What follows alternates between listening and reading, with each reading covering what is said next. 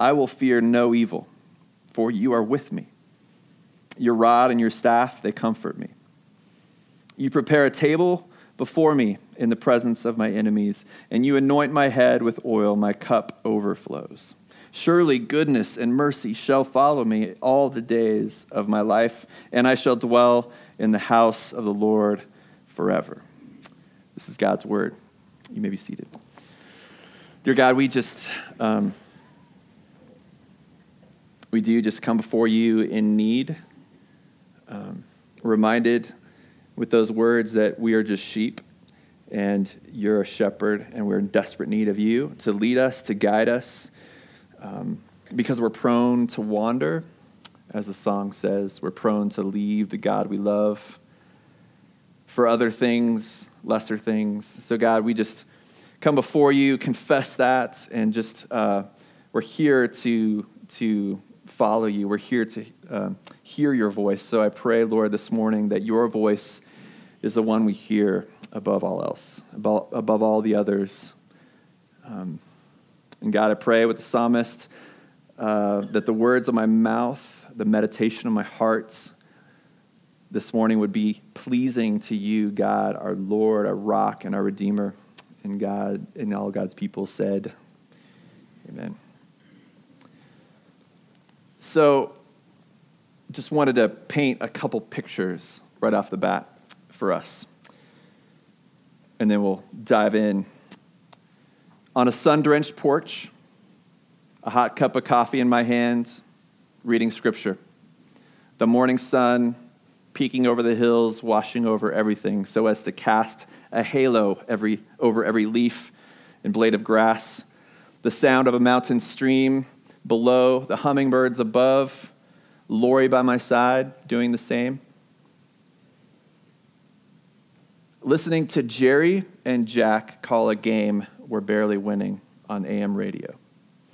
The smell of sawdust, tools, cords, and ladders leaving a breadcrumb trail from the garage to our latest project to make our house a home. Breathing hard, sweat threatening to bead on my forehead as Josiah, my oldest, and I figure things out as we go. Sharing why I believe that Jesus is real. My heart ready to beat out of my chest as I share the compassion of a father running to us with open arms, because as I say it again, it's as if I'm hearing it again for the first time out of my own mouth and seeing eyes widen and smiles widen as I say it. So what do those three scenes have in common? I believe they're all examples of when and where I've experienced rest. True rest. All three of those. Now, here's a disclaimer. What I'm about to say, you might not agree with. I'm still wrestling through myself, and I'm not even sure I agree with what I'm going to say here. I'm still wrestling through with my doctrine, my theology of what true biblical rest is in the midst of a restless world.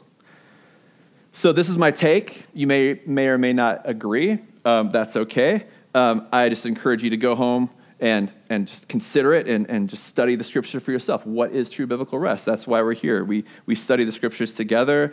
We learn, we meditate as we go. But I hope at the very least this will cause us to wonder, cause us to seek scripture.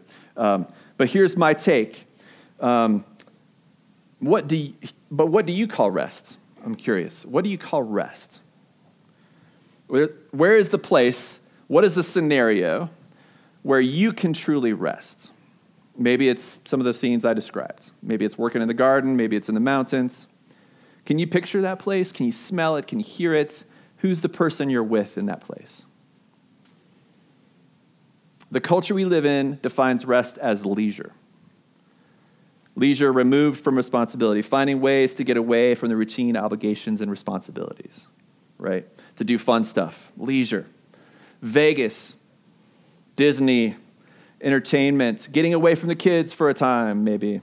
This is not the way the Bible defines rest. I don't believe. In the opening pages of the Bible, we see that God, after 6 days of work in making everything, he made humans.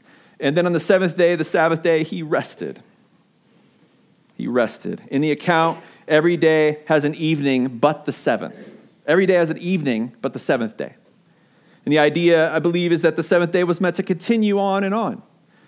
On the seventh day, God created I believe he created rest. I'd like to say he created rest just by doing it.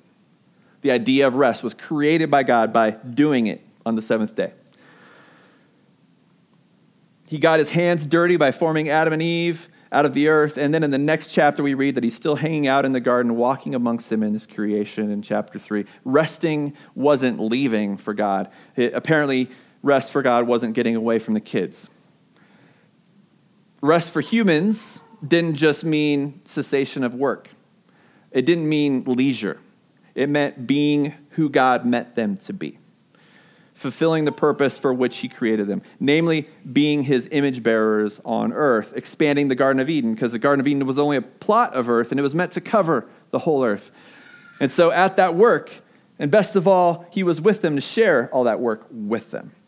Rest in Genesis 1-3, I believe, was working for Adam and Eve, actually. But it was a joyous, peaceful, fulfilling, life-giving work, not a life-sucking work that they needed to find ways to escape from.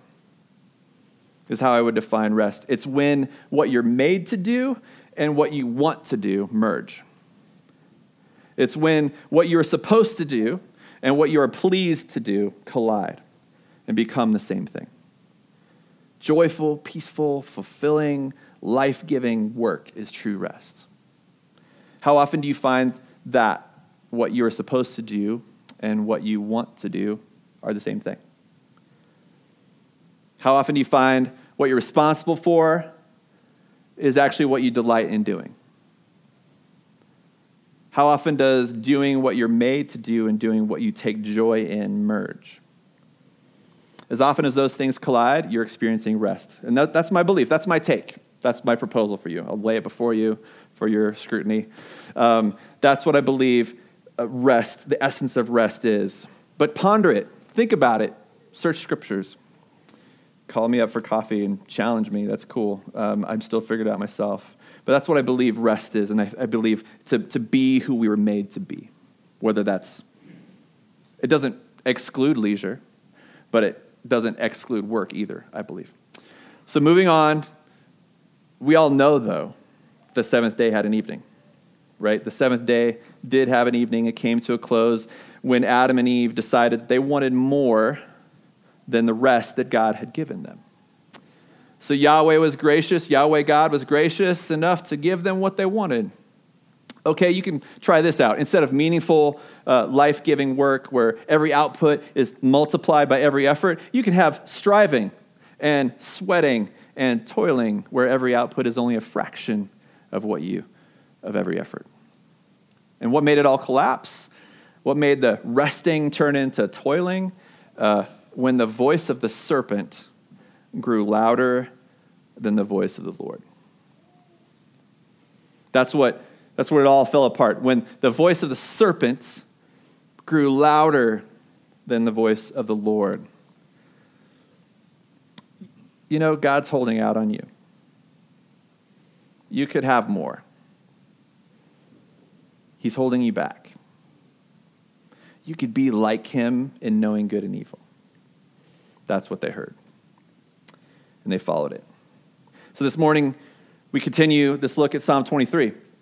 And I hope we could see this together, that true rest in this broken, restless world that we live in is implicit trust of our shepherd and listening to his voice above all others. That's my proposal. That's my thesis. That's what I want us to see. I want us to see from Psalm 23:2 that resting is trusting. That's the title of the sermon. Resting is trusting. So this is how we're going to do it. First, we're going to look at the two phrases from verse 2, which is where we are today. And then we're going to unpack their meaning. Second, unpack what they mean. And third, see how these two phrases in this verse are true, only if two other things are true, namely, that the Lord our shepherd is with us, and number two, that the Lord our shepherd is trustworthy.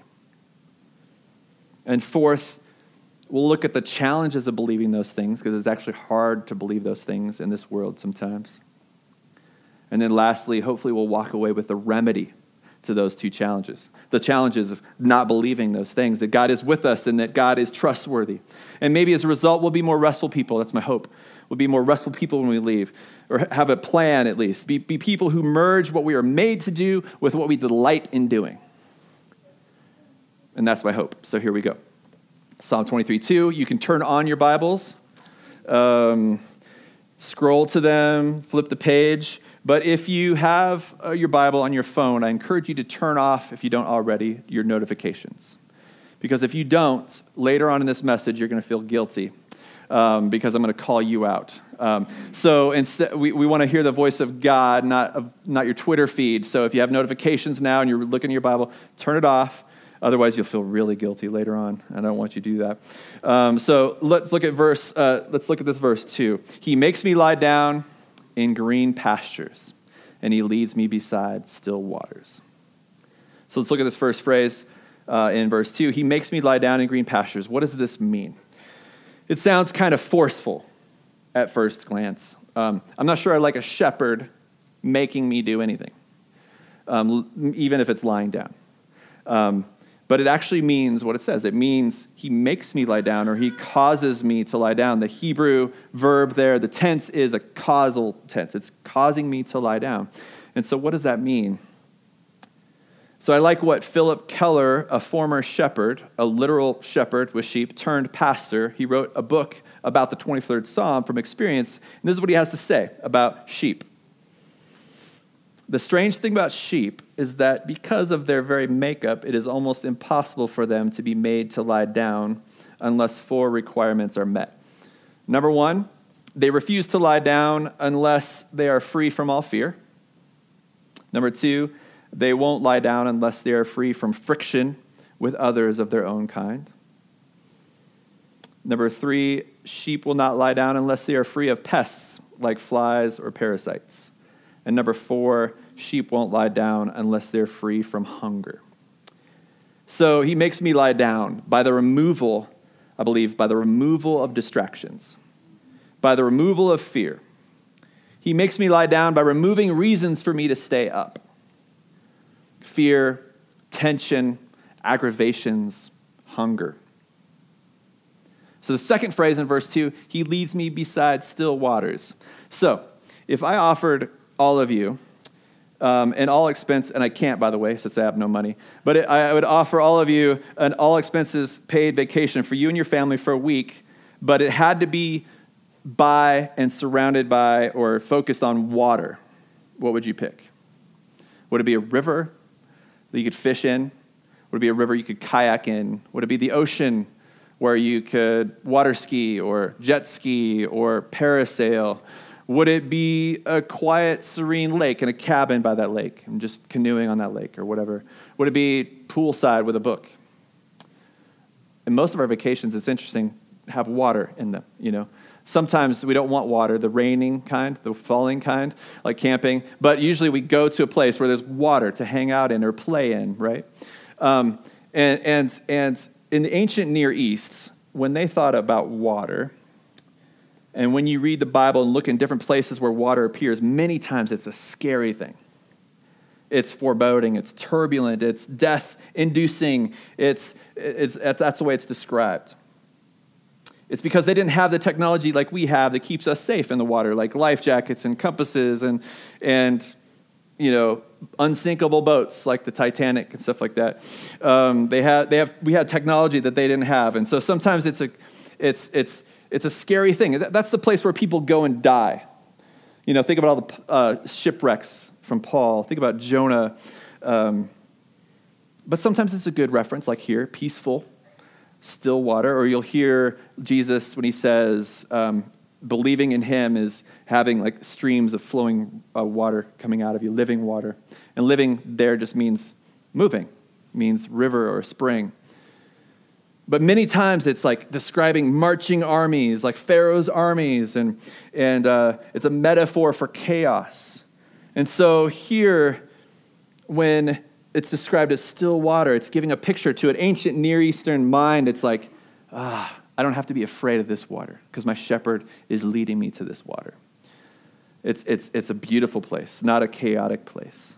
And one person's chaotic water is another person's peaceful water. Like when you look at the Poudre, you might think of a place where you could fish and get trout, and it's an awesome place to be beside. When I see the Poudre, I remember a place that almost took my son.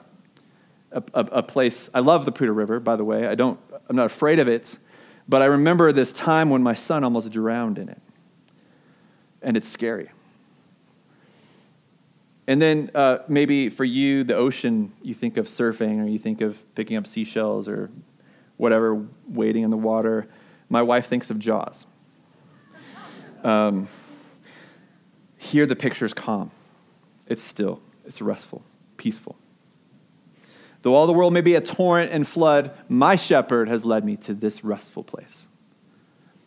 So these two phrases form a couplet in Hebrew poetry. Maybe you've heard that before, but Hebrew poetry is often in couplets, and sometimes they're contrasting, sometimes they build each other, but this one is a couplet that reinforces each other and essentially saying the same thing. Yahweh God is my shepherd. He leads me in places and circumstances of rest. And last week you heard a little bit about sheep, mostly from the kids, really smart kids you guys all have up here. Sheep are stupid, sheep are smelly, sheep wander, and those are all true. They follow each other off cliffs and into raging water that they drown in. But here's something else. You won't find any lone rogue sheep in the wild. They're the rare isolated hunter sheep in the jungle, stalking its prey. It's not a thing. Millions of years ago, there weren't sheep in the wild who just started to wanted to be together. That didn't happen. And thousands of years ago, you wouldn't see sheep without a shepherd. The shepherd's always with the sheep. However, there are a few exceptions. I did an internet search. It's kind of funny. I typed in rogue sheep, and this is what I came up with. So here's the first picture. It's a known fact that the sheep that give us steel wool have no natural enemies. Far side, I love it. So those are kind of rogue, rough-looking sheep. You want to leave them alone. Shepherds don't want to hang out with them. And then there's this next slide. Maybe you've heard of this guy, Shrek. Shrek the sheep. He's in New Zealand. Let me read about him. For the past few years, one sheep story has been circulating on social media. And since then, this adorable creature has gained worldwide recognition. One day, he managed to escape his enclosure, and from that day on, nobody knew where he went. When he was found again, people couldn't believe what they saw. He was totally unrecognizable to those who knew him. This is because he was covered in about 60 pounds of wool. For 6 years, he hid in local caves, so he was able to escape his fate of getting his wool sheared. The next slide is his owner. When his owner, John Perriam, saw his sheep again, he was completely surprised. He said that Shrek's new appearance was more like some biblical creature. And the third slide, 2 weeks after Shrek's discovery, this is gross, I'm sorry to subject you to this. 2 weeks after Shrek's discovery, a professional was hired to shear off the creature's woolen fleece. The event, which took 20 minutes, was broadcast on national television. And, that guy looks like he's about ready to yak right there on that wool. It's just, I can't imagine how it smells. And then the next slide. Overall, his fleece weighed about 60 pounds, which means it is enough to make suits for 20 guys. So there's Shrek, and there's his wool from 6 years of growth. Kind of nasty. It's not a fun job, I don't think. So aside from steel wool sheep and Shrek, sheep were made for man to tend. God made them an animal that needed a shepherd. There are no rogue sheep. Sheep aren't meant to be in the wild. They're meant to be tended. Otherwise, they scatter, they get eaten, or they look like that. There's only one way for sheep to lie down in green pastures. There's only one way they can find still waters. The shepherd has to be with them. He has to be among the flock. Philip Keller goes on in his book to describe the only solution for all four reasons the sheep won't lie down: fear, tension, aggravations, and hunger. The shepherd is the solution. If he is among the flock, they don't fear predators. If he is among the flock, they don't fight with each other. If he is in the flock, he can see and take care of all the pests that get at them. If he is among the flock, he can see if any are hungry and can lead them to green pastures. In Ezekiel 34, I think Dan alluded to this last week, and we're going to be alluding to this chapter. It's a beautiful picture of what a shepherd is and how God is that shepherd. But in Ezekiel 34, the Lord promises his people that he will be their shepherd, because all the leaders of the people of Israel, the priests, the kings, they failed their job miserably. They were feeding themselves. They weren't taking care of the sheep. They were leading them astray to idolatry. That's why the exile happened. And so Ezekiel, like all the prophets, warned the people. But he promises in this chapter. It's beautiful. Promises. Listen to this. Ezekiel 34, 11 through 12. For thus says the Lord God, and this is because of their failure. For thus says the Lord God, behold, I myself will search for my sheep and will seek them out. As a shepherd seeks out his flock when he is among his sheep that have been scattered, so will I seek out my sheep, and I will rescue them from all places where they have been scattered on a day of clouds and thick darkness. And in Ezekiel 34, 15 through 16, I myself will be the shepherd of my sheep, and I myself will make them lie down, declares the Lord God. It's the same phrase in Psalm 23. And how will he do that? How does he make them lie down? The next verse, I will seek the lost, and I will bring back the strayed, and I will bind up the injured, and I will strengthen the weak, and the fat and the strong I will destroy. I will feed them in justice. And then Ezekiel 34, 30 through 31. And they shall know that I am the Lord their God with them. It's Emmanuel, right? And that they, the house of Israel, are my people, declares the Lord God. My people, declares the Lord God. And you are my sheep, human sheep of my pasture, and I am your God, declares the Lord God. Did you hear it? He will seek out his sheep as a shepherd does, who is among his flock, among them. And they will know that I am the Lord their God with them. All the promises of Ezekiel 34 of Yahweh God being a shepherd for his sheep, and the promise of Psalm 23 that David is picturing there, that God is a shepherd, his personal shepherd, as he wrote in this poem, are met in a person. They're met in a person, Jesus. They're met in a person.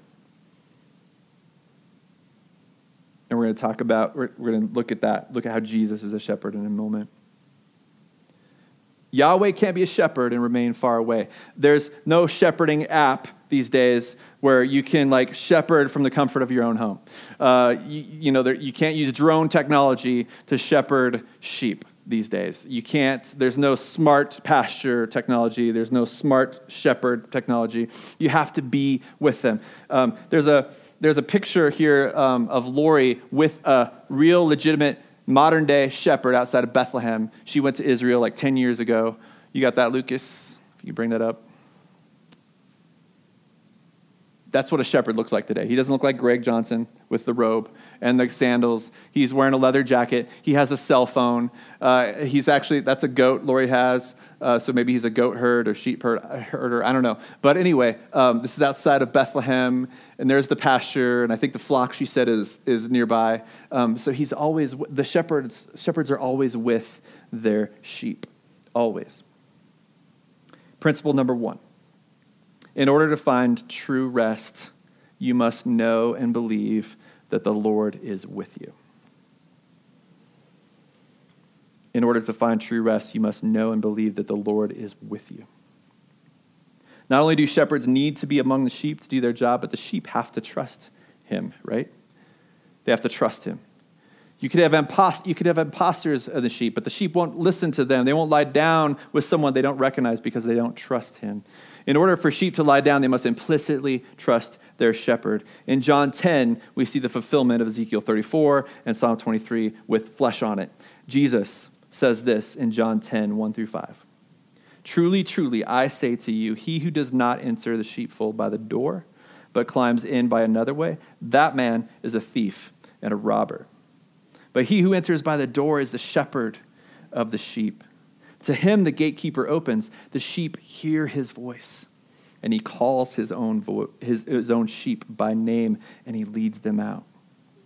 When he has brought out all his own, he goes before them, and the sheep follow him, for they know his voice. A stranger they won't follow, but they will flee from him, for they do not know the voice of strangers. Principle number 2. In order to find true rest, you must know and believe that the Lord is trustworthy. You must know and believe that he's with you, and you must know and believe that the Lord is trustworthy to find true rest. So those are the principles, and here's the challenges to believing that. Here's the challenges.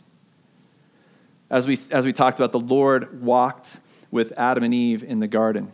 He was present physically with them. They could hear his physical footsteps. He was with them spiritually in every way that they needed. He was with them. He was a shepherd of them. They had green pastures. They had still waters beyond their wildest dreams, right? They had everything. Yet they doubted that he had their best in mind. Though they knew the voice of their true shepherd, they listened to the voice of another. So here's the truth. You and I can know that God is trustworthy. You and I can know that he fulfills all his promises. You and I can see it in Scripture, believe it. Yeah, God is trustworthy. We can see that, we can know that, and believe in it, and still act as if he can't be trusted. Some of you deal with anger, some of you jealousy, some addictions, lust, materialism, gossip. I deal with some of those, but my biggest battle is contentment. And it keeps me from lying down. It keeps me from lying down. You know, are you sure that there's not a greener pasture, God, than this? I mean, I can think of a better scenario for myself if I was writing my story. Aren't there better sheep I could be with? I want more. Yeah, I know I'm saved. Yeah, I know I get heaven and all this cool stuff. Can I get more? That over there, that looks better. Are you sure you know what you're doing, God? And if you came up to me last Sunday after our gathering and asked me, Chris, is God trustworthy? I would say, yes, absolutely. All the time. Every time. He's always trustworthy. I would say that. And then if you shadowed me last week, functionally I acted as if that wasn't true.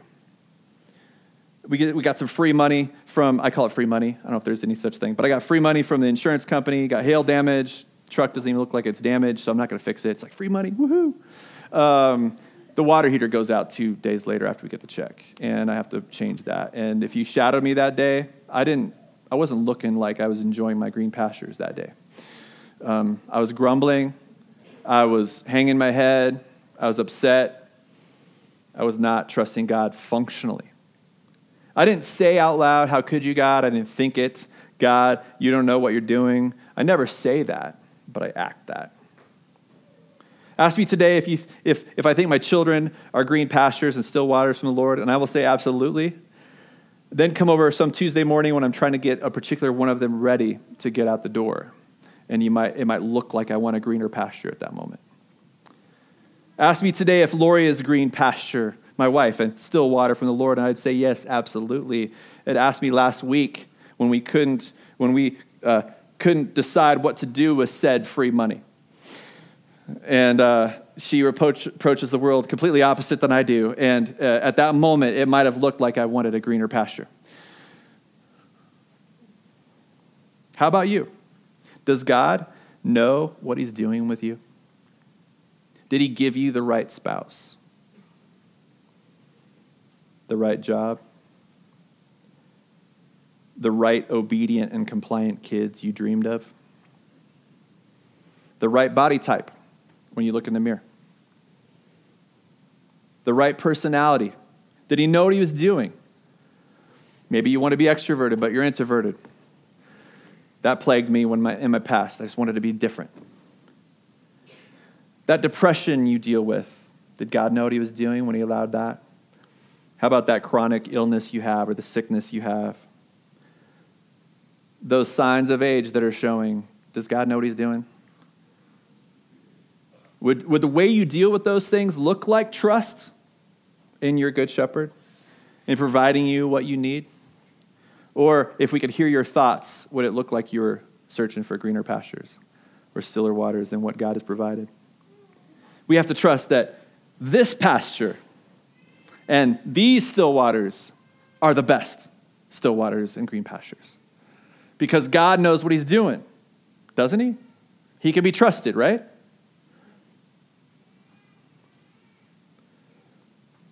One reason we won't lie down is because functionally we don't trust he's led us to green pastures. Another reason we won't lie down is because we're too busy listening to every voice but his. So I have a lot of pictures this morning. Here's another picture for you. Lucas, you can put that one up.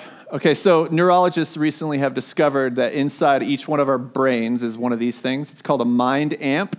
And so there's dials. Everyone has different dials with different titles on them, different things. But each one of them has a volume setting going up to 11. And each one of us turns them differently. And maybe your brain looks like this, maybe it doesn't. I'm not saying this is necessarily mine, but we all have these different voices we listen to, right? Which one is turned up the loudest?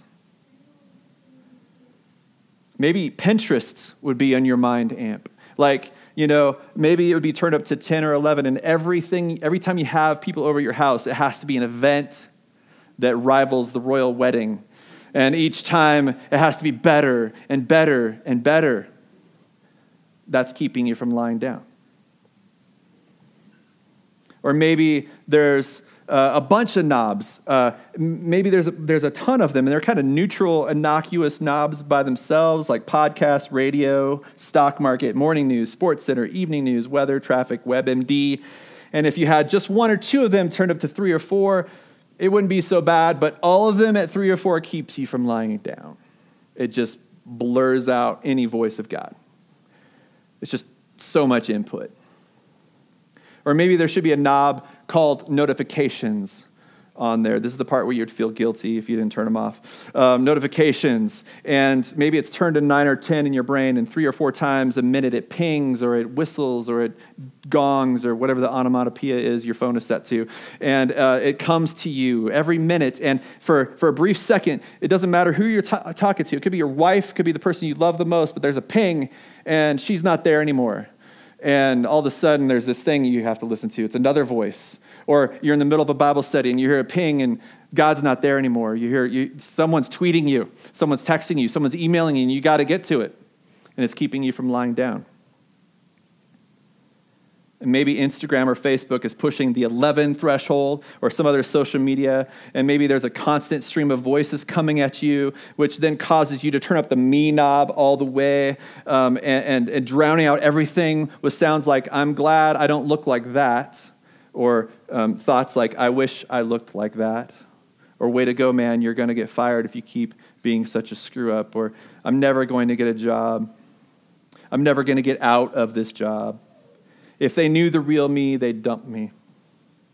I don't know how I'm going to send my kids to college. They're going to be on the street unless I could figure out my finances. No guy will ever pursue me. I made a mistake in marrying them. How can I approach God after doing that? And on and on and on. And that me voice is keeping you from lying down. John 10, 3 through 5. The sheep hear his voice, and he calls his own sheep by name and leads them out. When he has brought out all his own, he goes before them, and the sheep follow him, for they know his voice. A stranger they will not follow, but they will flee from him, for they do not know the voice of strangers. How often do you turn all the knobs down and turn his voice up? And it's just you and him. You're still before the Lord. Turn the radio off, take the earbuds out, and it's just you and him. How often? Does your mind amp have a Bible knob on it? Or does a therapist, counselor, or talk show host get more airtime? It's keeping you from lying down. If we listen to other voices more, it means we don't trust him functionally. We could say it here. We can say, yeah, brother, preach it. We can say, amen. We can say, yeah, I trust him. But if we listen to other voices more, functionally we don't. Resting is trusting. Resting is trusting. Adam and Eve heard and listened to a voice drowning out the Lord's. And they left a garden like green pasture, still water of rest. And they were exiled into a desert of restlessness that you and I live in. Israel wandered through a desert for 40 years, listening to and being led by their shepherd, Lord, Yahweh, God. They got to their promised green pastures, and then they stopped listening to his voice and were exiled back out into the desert. They actually stopped listening before they got there, and God almost wiped them out. But you know that story. You could read it. Jesus, our good shepherd, left the perfect garden, green pastures, still waters, in the presence of the Lord, in the Trinity, the Godhead, perfect relationship. He left that to enter into exile on this earth, and he walked this earth in the desert, this restlessness, and he walked in the desert for 40 days and heard a voice, just like Adam and Eve, but he didn't listen to that voice. He turned up another voice, a lot louder. It was God's word. And that's the only thing that pushed Jesus through what he did on this earth. The green pasture that God set out for him, the still water that God laid out for him. The reason Jesus made it through the end, you read John, is he followed his Father's voice. He did what his Father told him to do. He always obeyed his Father, his shepherd in heaven. He always listened. God's voice was louder than that voice in the desert. He triumphed so he could lead his disciples, you and I, and eventually us, with his voice, our true shepherd. The lot that Jesus had on this earth was to come and die. That was his green pasture. That was the still water that Father had for him. He laid down in that pasture. He stayed. He didn't stray. He saw it through to the end. He never stopped listening, even to the end. Even to the end, like on the cross, when his Father turned his back and he cried out, my God, why have you forsaken me? And it's like the first time he's never heard his Father's voice. And he did that for you and I, so that he could lead us, so we could hear his voice and hear his Father's voice, and we could be shepherded into green pastures, still waters. John 10:14 through 18. I am the good shepherd, Jesus said. I know my own, and my own know me. Just as the Father knows me, and I know the Father, and I lay down my life for the sheep. And I have other sheep that are not of this fold. I must bring them also. That's you and me if we follow him. And they will listen to my voice. So there will be one flock and one shepherd. For this reason, the Father loves me, because I laid down my life that I may take it up again. No one takes it from me, but I lay it down of my own accord. I have authority to lay it down, and I have authority to take it up again. This charge I have received from my Father. He followed his Father all the way to the end until he couldn't hear his voice anymore. But now he's seated at the right hand with him forever. Jesus trusted his Father. He listened to his voice. He laid down his life to be our good shepherd. So we could trust him, listen to his voice, and lie down in green pastures, walk beside still waters. He laid down his life so we could lie down and have life. It's a beautiful picture. So do you trust in his presence? Is he with you? Do you trust his voice? Do you trust him? Only when we implicitly trust the very near, very present voice of our shepherd will we experience the joy of what we're supposed to do and what we want to do are together in perfect rest. True rest. Resting is trusting. Let me pray. Dear Father, we so often come to you, even now as I speak, and we talk. We call out. We speak with our voice, and so often we don't listen. God, we are prone to wander, God, but you, though our sins are many, your mercy is more. And you are a shepherd who's patient. And you'll still keep on speaking. You speak now. You're speaking always. Lord, help us be people. Help us be sheep who listen, who hear your voice above all the others. Let your voice, God, cut through everything else. This morning, even now, as we worship together in song, as we lift our voices to you, God, help us by your Spirit to hear your voice even as we sing. Even as we sing, that it is well with our souls because, Jesus, you're a good shepherd. So help us, God, be sheep that hear your voice above all else. God, may it be so. We pray this in your name, Jesus.